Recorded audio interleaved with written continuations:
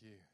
If you have a Bible, it would be a fantastic thing to turn to Mark's Gospel and chapter 3. It is great to be back here, and we have a stage. It's just is great, really. What I learned from the testimonies, the stories, lots of things. Isn't it great? God's doing stuff. God is alive, doing stuff, and don't mess with Sandy. I mean, if she says stop, everything stops. That's the thing. So Mark chapter 3, it's great to be back.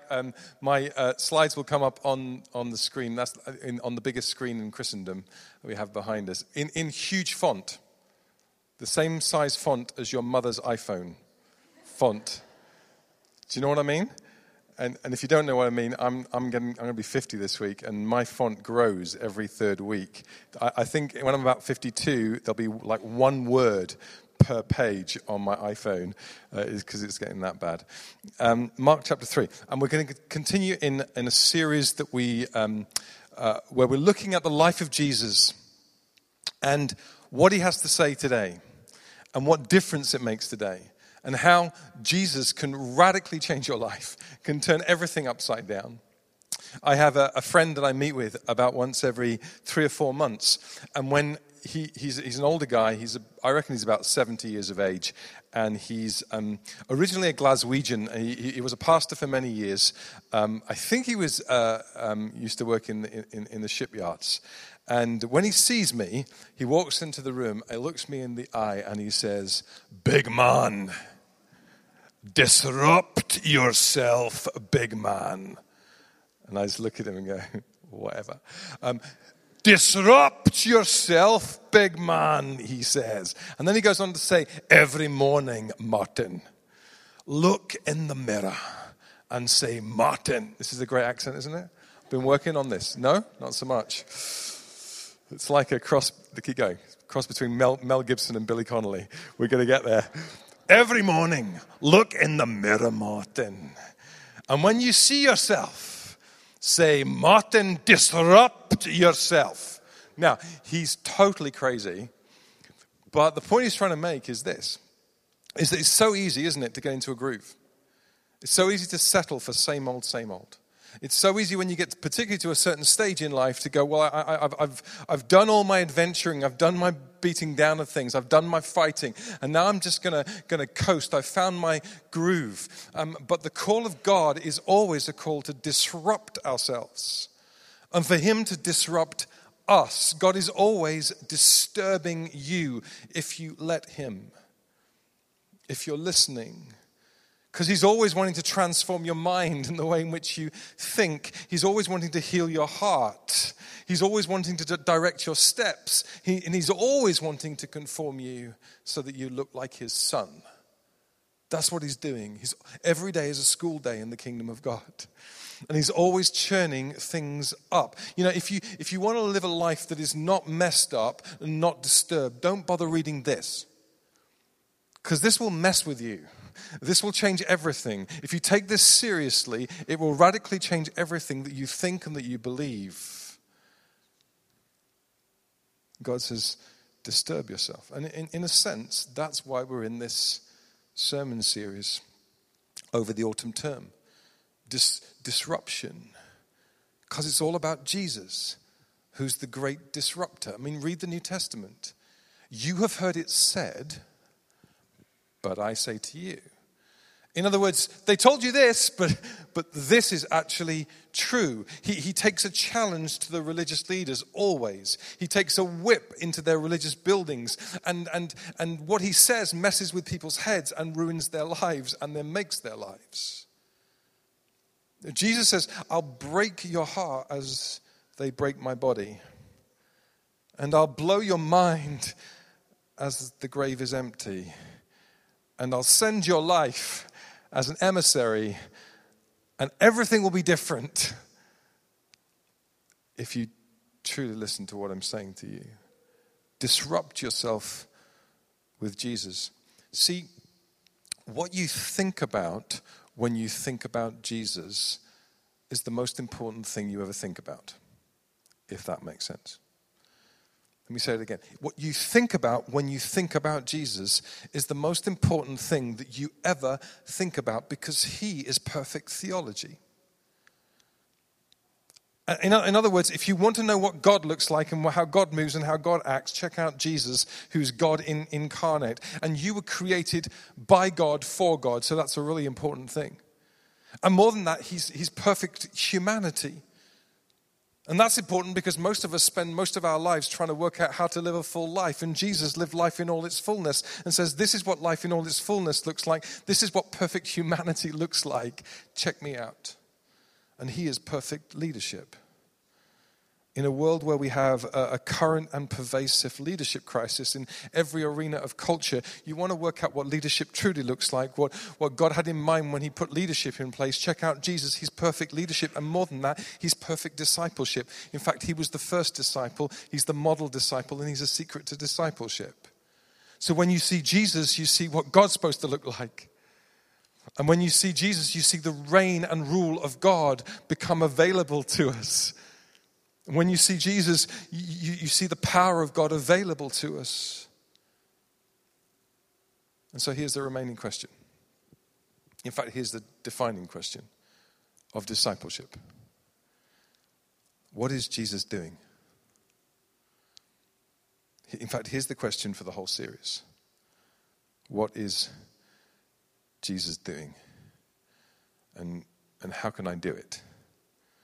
Because if he's perfect theology, perfect humanity, perfect leadership, and perfect discipleship, he's the model and the example, and all I've got to do is do what he does.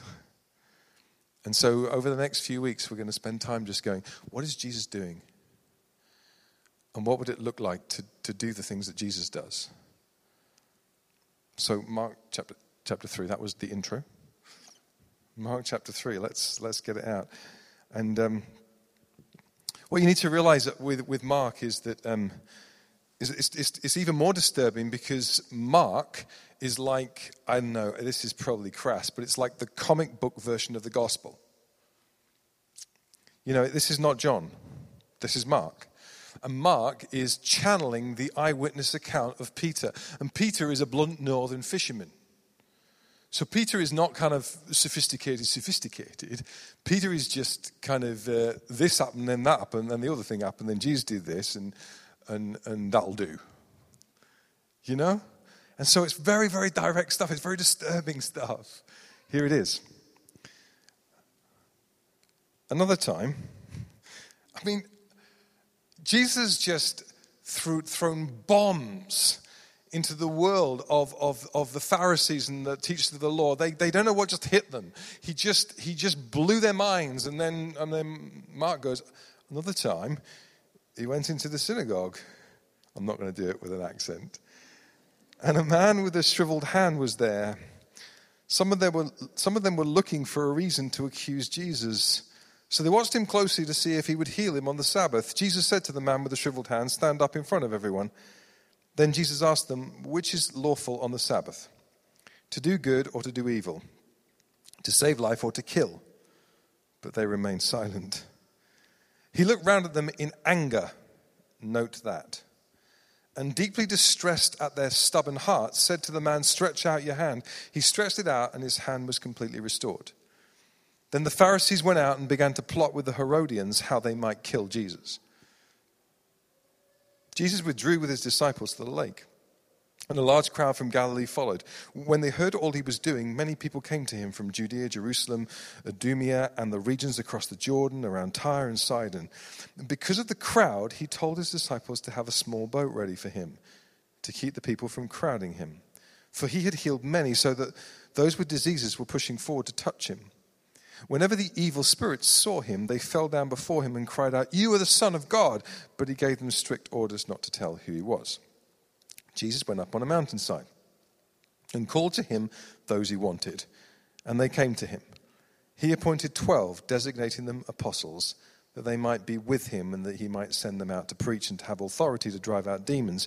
These are the 12 he appointed: Simon, to whom he gave the name Peter; James, son of Zebedee, and his brother John, to whom he gave the name Boanerges, which means sons of thunder; Andrew, Philip, Bartholomew, Matthew, Thomas, James, son of Alphaeus, Thaddeus, Simon the Zealot, and Judas Iscariot, who betrayed him.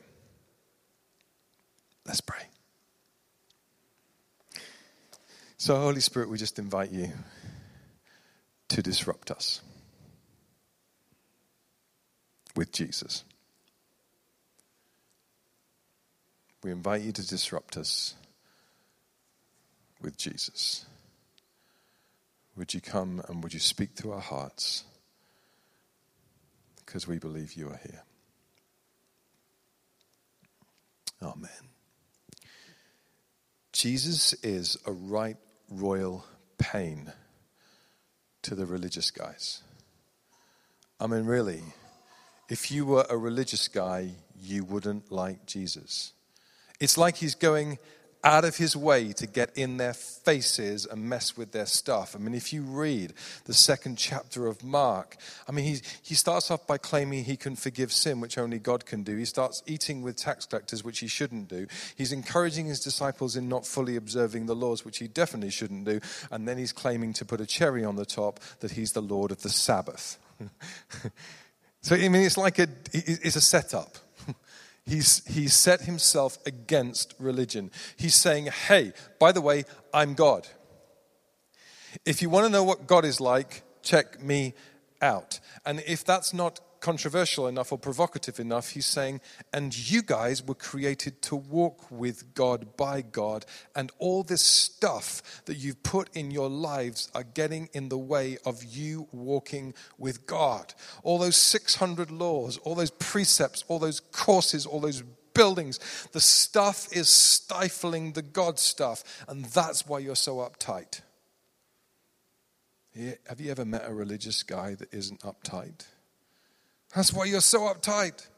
And I love you so much that I've got to say these things to expose you so that you would do something about it. I mean, that's pretty direct stuff. Notice also that he's totally loved by the crowds.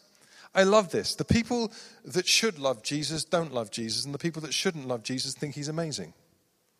Isn't that true? You read the New Testament. The people who should love Jesus because they're religious people, they don't love Jesus very much at all. And the people that shouldn't love Jesus because they're doing all the stuff that they know they shouldn't be doing, they totally love Jesus. They're deeply attracted. Verse 7 and 8. So many people came to see him that he had to get out in a boat because people were clamoring around him and wanted to touch him and wanted to be healed by him because he was doing incredible things. Jesus is deeply attractive. That's why the turning thing works. Not because the app's good. Because it probably isn't. But because Jesus is deeply attractive. And the reason that Jesus is deeply attractive is because inside each one of us, there is a God responder mechanism. In other words, when you were made, you were hardwired to know God. You were created by him and for him. And when you see him, when you truly see him, when you touch him, when you see his creative beauty, when you see his grace, and when you encounter his mercy, your heart is going to be drawn to him because he is deeply attractive. Do you still find him attractive after all these years? I mean, it's easy for Jesus to be useful, but is he still beautiful? Does that offend our Britishness? He's hated by religion, he's loved by the crowds, and he's followed by the strangest, weirdest bunch of guys. I mean, I'm just teaching the Bible here. It's so encouraging, isn't it? I find this so encouraging because what I've begun to realize as I get to know myself more, I am weirder by the year. Thanks. I am like more dysfunctional by the year. I begin to realize how strange I am, and I can very easily count myself out of the possibility of serving Jesus and walking with Jesus and knowing Jesus. But Jesus guys are weird. I mean, Peter, frequently wrong, never in doubt. You all know people like that, don't you? James and John, sons of thunder, because they had anger issues, not because they were good at weather forecasting. I say that all the time. It's not funny, never was funny, but it's Simon the terrorist. Seriously, Simon the Zealot, that's what we're supposed to read. Simon the terrorist. And Thaddeus. I mean, who even is he? We don't even know who Thaddeus is. He's one of Jesus' 12. No one knows what he did, who he is. He's the ruination of many pub quiz nights. Name the 12 disciples and the other one. You know, the one no one didn't do it. I mean, and Judas. I love the fact that they were weird. So Jesus walks into the synagogue on the Sabbath, which sounds like the start of a joke. And he spies a sick guy. Check this out, just the first few verses. He spies a sick guy, and it's a setup. This, if you've ever seen a setup, this is like a movie set. This is like a movie scene when Jesus walks in and everyone knows, everyone else knows, all the characters know this is a setup. Something is going to happen. It's dramatic. This is a setup. He is looking for it. They are waiting for it. And it's a setup by God for us. That's why it's written here. It's written here because something is going to happen that's going to teach you something that's going to help you walk with Jesus, to help you be disrupted. He wants every generation to understand this. What is Jesus doing? Let me tell you. Jesus is doing involvement over indifference. He's doing involvement over indifference. And it's a total, if you want to take a note, you can take notes on this and make me feel good. It's involvement over, it's a totally new thing because people were not used to this way of being. They were used to religious leaders that were either totally uninvolved or totally blended into culture. They were the separators or the blenders. The Pharisees and the Essenes were separators. The Pharisees separated themselves by 600 laws, and they had to keep themselves pure, and they had to wash themselves, and they couldn't eat with certain people at certain times. They were just different from everybody else, and they looked down on everybody. And the Essenes kept themselves separate by actually physically removing themselves to the desert so they would never meet anybody, so they were separate for God. They were the separated ones, and they were used to leaders like that. And then there were the blenders, the people who you kind of knew they were religious, but you didn't know they were different, and they didn't make a difference because they looked like everybody else. They were the Herodians and the Sadducees. They just compromised and they did everything that everyone else did. And Jesus comes along saying, I'm not going to be a separator. I'm not going to be a blender. I'm going to be a restorer. I'm going to get involved in every situation because I'm God. And that's what God does. He is restoring all things. The way of Jesus is the way of involvement. Sorry about that. It means that we who are trying to follow Jesus can't just live quiet lives minding our own business and not getting involved with anyone else's business. We have to care because he cares. He cares about justice, so we have to care about justice because he is just. He cares about the environment because he's green. In fact, he's the original green. And so we can't get away with going, oh, well, you know, the earth will soon dissolve like snow, the sun forbear to shine. I know my theology, I sung it. No, God loves this earth. He loves this planet. We can't get away with that kind of stuff. We have to be involved. God, so many of us as followers of Jesus are reactive. We just sit and we respond to the world as it is, and we hold it at arm's length, and we consume or we critique what's going on. But the call of Jesus is for us to be causal. He is placing his children at the epicenter of his repair job for a world that he is involved in, to repair all things, to restore all things. Disturb yourself. What do we learn about Jesus? Well, we learn that Jesus is doing people over programs. Always. Always people over programs. He loves values over vehicles. This is really huge. So Jesus walks into the temple, into the synagogue on the Sabbath. And what we learn is this: the principles of the Sabbath are central, but the practices of the Sabbath are flexible. The principles are central. There is a reason to rest. There is a reason to stop. There is a reason to worship. There is a reason to recalibrate your life around the person of God. But the practices of the Sabbath are totally flexible because God prefers people over programs. We are called to honor the past. Listen carefully. We're called to honor our forefathers. But we don't honor our forefathers by embracing their practices. We honor them by embracing their principles. And in every generation, we're called to put new practices on old principles that we might take the vehicle of the gospel into new places, because that's what Jesus does. Jesus here is willing to break with tradition and upset feelings and mess with reason because there is a different authority in town. It's called the way of Jesus, the way of love. And it always trumps every other authority. The laws were, I sometimes think that we think the Pharisees were evil people. No. These were good people trying to do good things. They set these laws up because they wanted somehow to follow God and do the God things, but they got it so wrong, they ended up worshiping the laws rather than the God.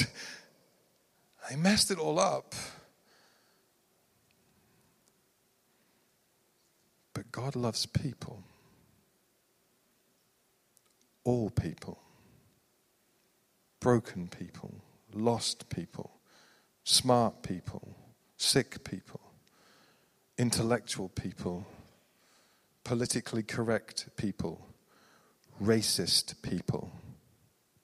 He does. Black people, white people, straight people, gay people. God loves people. In fact, you never meet anybody that Father God doesn't love, that Jesus didn't die for, and the Holy Spirit isn't actively trying to win. And God loves people so much that his ultimate plan is to set out on an all-out search, rescue, restore mission to save people. That's what he does. That's who God is. And I think we have this story in Mark chapter 3 because Jesus just wants you to know that. And be disturbed by that. God sent his son to break some vehicles, to get back to some values, to break some programs, to get to some people. That's what he did. And we need to do the same. So what is Jesus doing? Well, let's try this. Jesus is doing life over death. Now, that doesn't sound that profound, but stay with me. It's going to be really profound. Look at verse 4. When Jesus is describing what the Son of Man... He has this conversation with the Pharisees, and he's describing what the Son of Man does, what God does. And he says, look, what is lawful on the Sabbath? I love this question because it's so passive-aggressive. Isn't it? I mean, what is lawful on the Sabbath? To do good or to do evil? To save life or to kill? It's a great question, isn't it? So what he's basically saying is, I came to do good and to save life. Implicitly, what you're doing is doing evil and killing people. I mean, he doesn't say it quite as directly as I am, but basically isn't that what he's saying?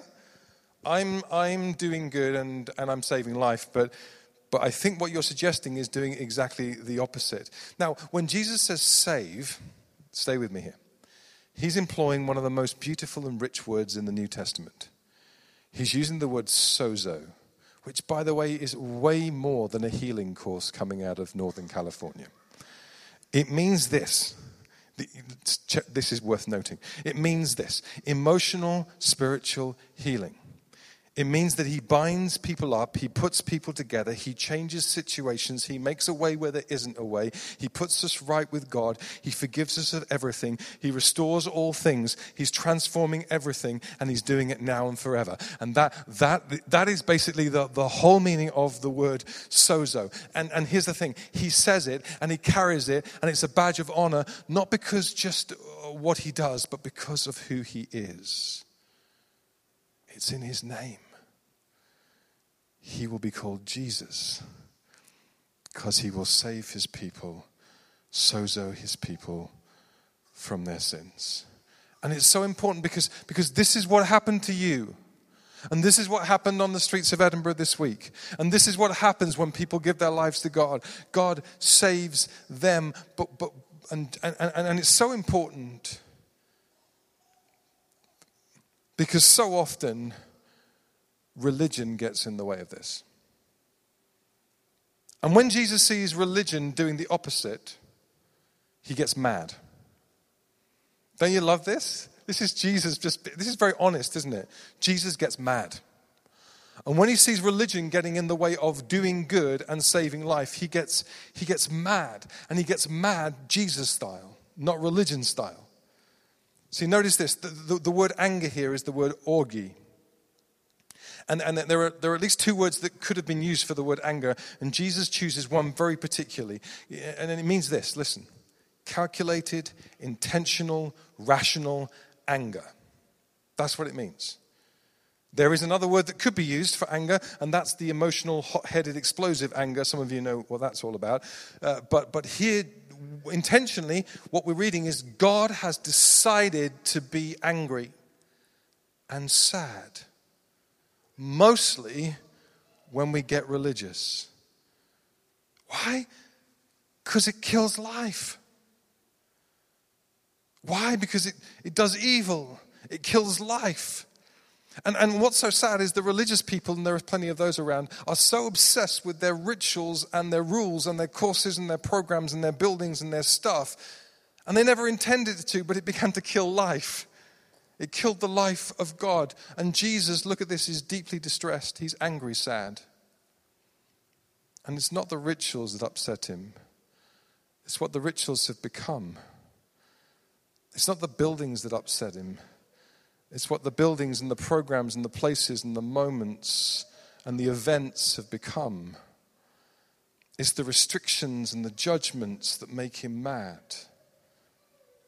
I think Jesus is totally up for the concept that everyone gets to play in the kingdom of God.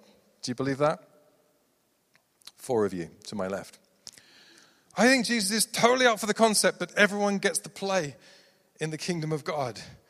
But I think he is radically opposed to everyone has to play in the same way in the kingdom of God. I think he's totally up for it. You get to play, you get to do your thing. I think he is radically opposed to everyone has to do the same thing. You see, one is freeing and brings life. The other is imprisoning and brings death. I don't think God is at all opposed to structure, not at all. But when structures disable us in fully knowing God or fully becoming alive, they quickly make him mad sad.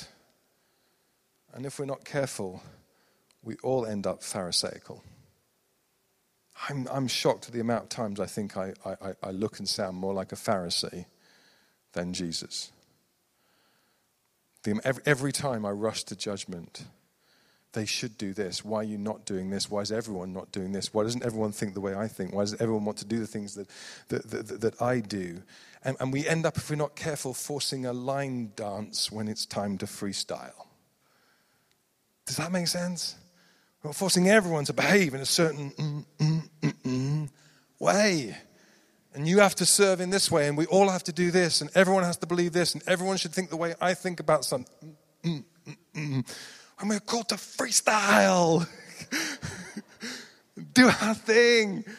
And be who God created you to be.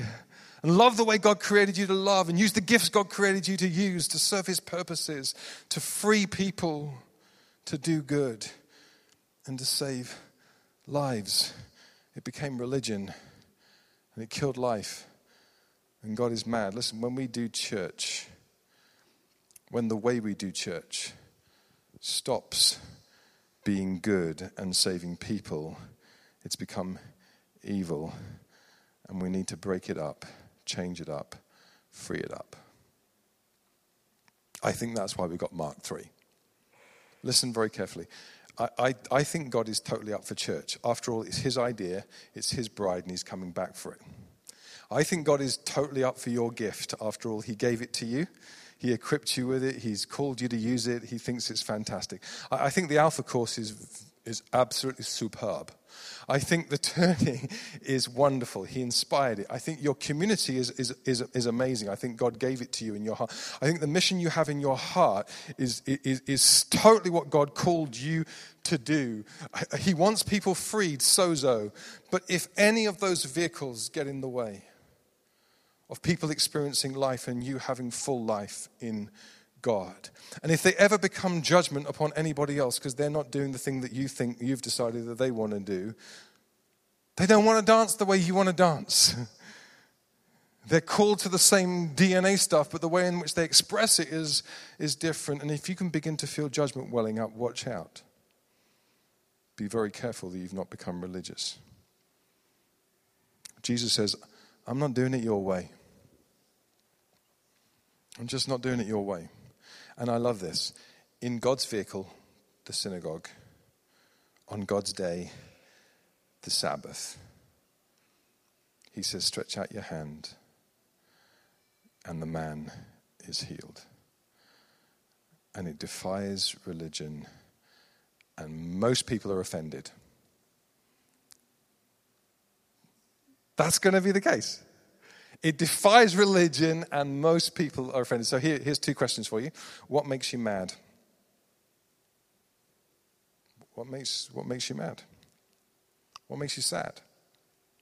See, and that's such an important question, because I don't think you will ever walk in your dream until you get mad about something. I don't think your dream will ever get realized in your destiny until you get moved by something, until something irritates you, until you get a complaint in your heart, until God moves your heart. What makes you mad? What makes you sad? Or are you flatlining through your life? It's all okay. Because God gets mad about things. What moves you? Second question, how expectant are you? I love the fact that Jesus has absolutely no doubt that when he asked the guy to stand up in the synagogue, that when he commands healing, that healing is going to happen. I love that. How expectant are you? Do you expect Jesus to actually answer your prayers? Do you? Some of the three of you. Do you expect Jesus to answer when you pray for healing? I'll tell you why this is important. It's really important because expectation is the breeding ground of miracles. I'll show you how this works. I have a number of people in my life who see people healed all the time and see people saved all the time. There's a very, very, very common thread to what goes on. It's not rocket science. They pray for people to be healed all the time and expect God to answer. And it's just a strike rate thing. You know, if I pray for 1,000 people, there's more likely that more people are going to be healed if you pray for 2.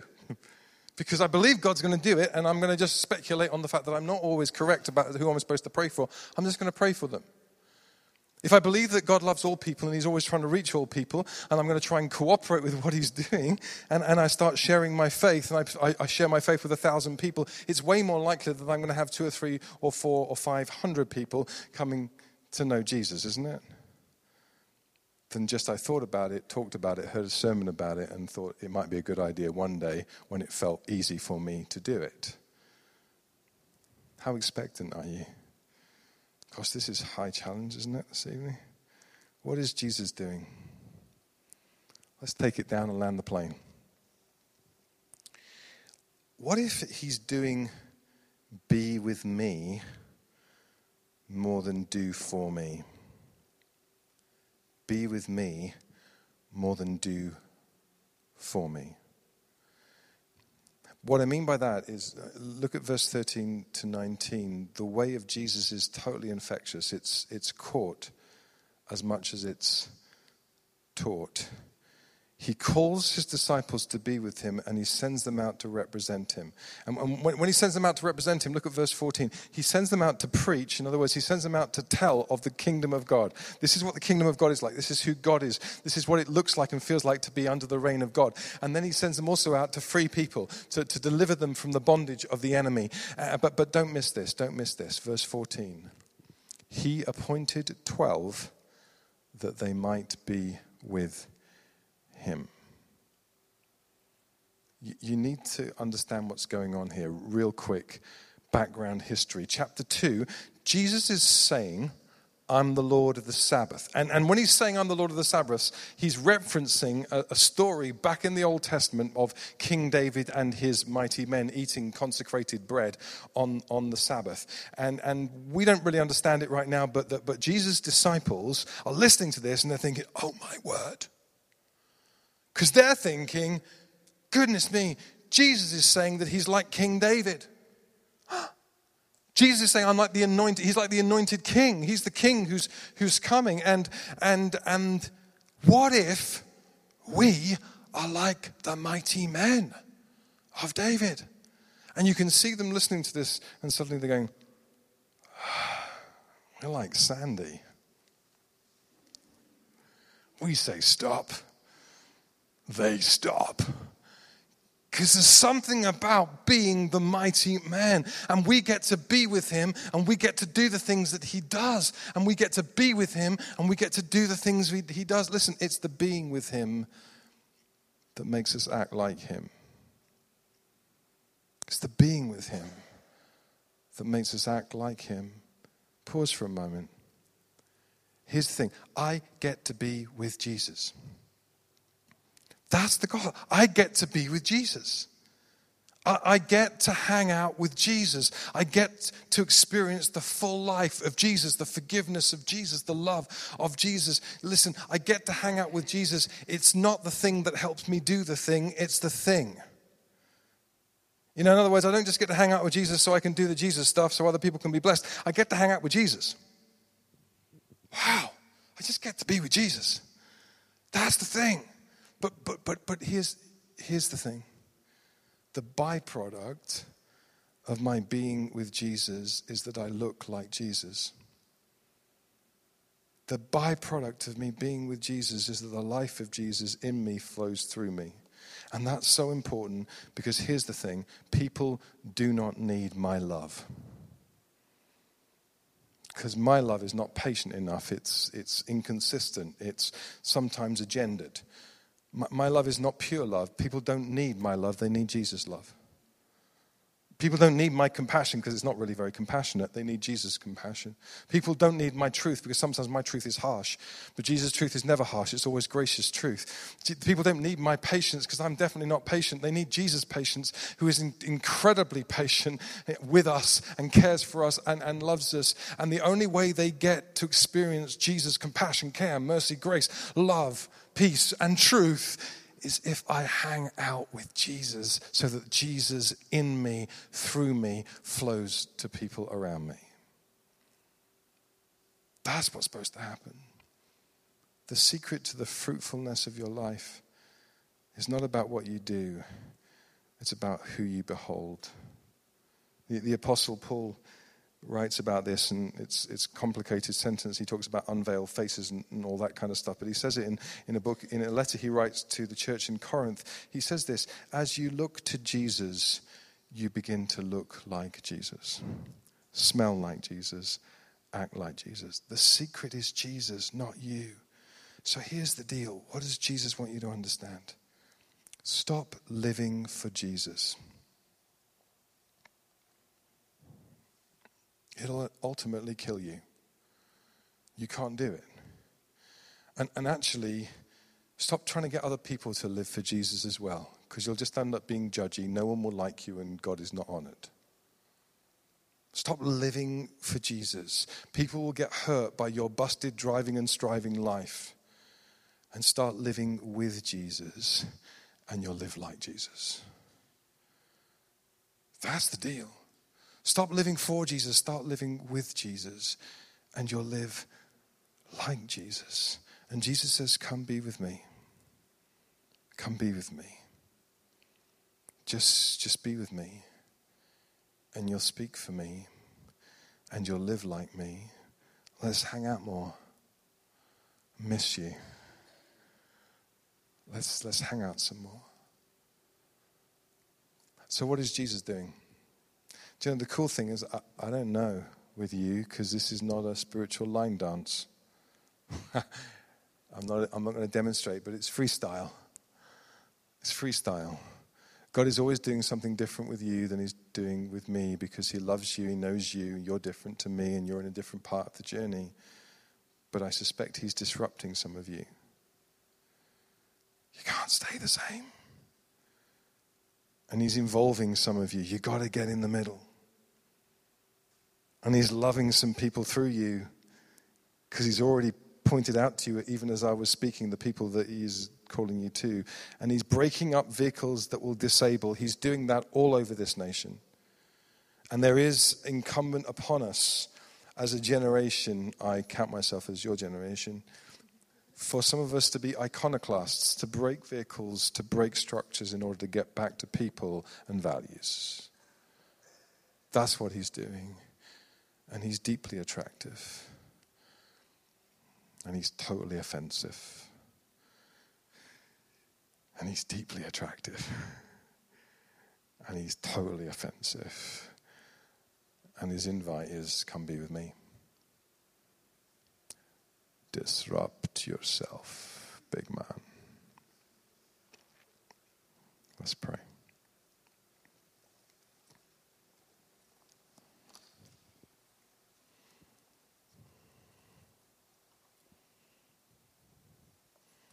So, Holy Spirit, we just invite you to come.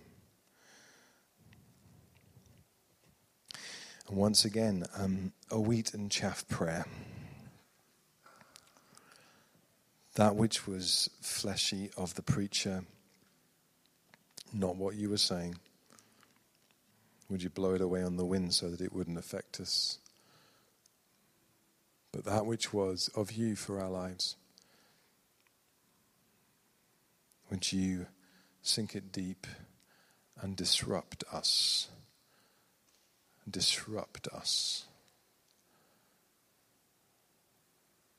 Disturb us and disrupt us. Holy Spirit, we invite you to come.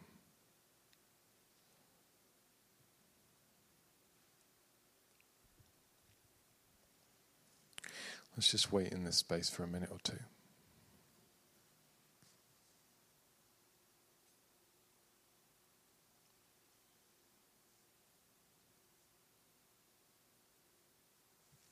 I think God's got some stuff to say very directly to people this evening.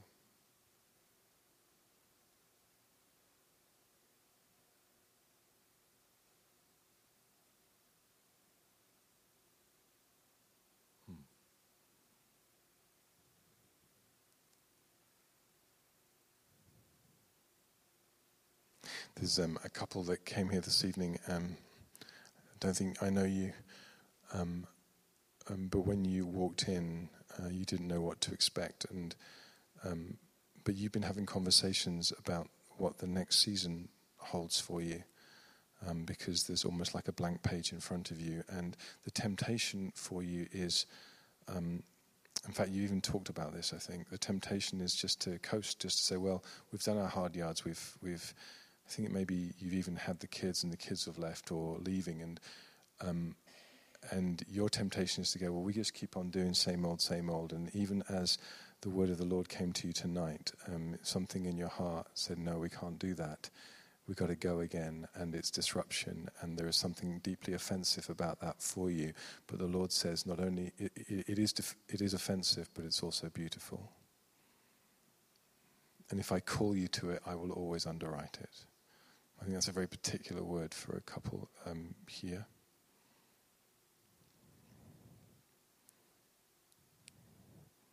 And I think there are one or two others who came in deeply frustrated about their walk with Jesus, but you probably never had that conversation with anybody. And the Lord would say to you, I'm frustrated as well. Would you just come be with me? Would you come be with me?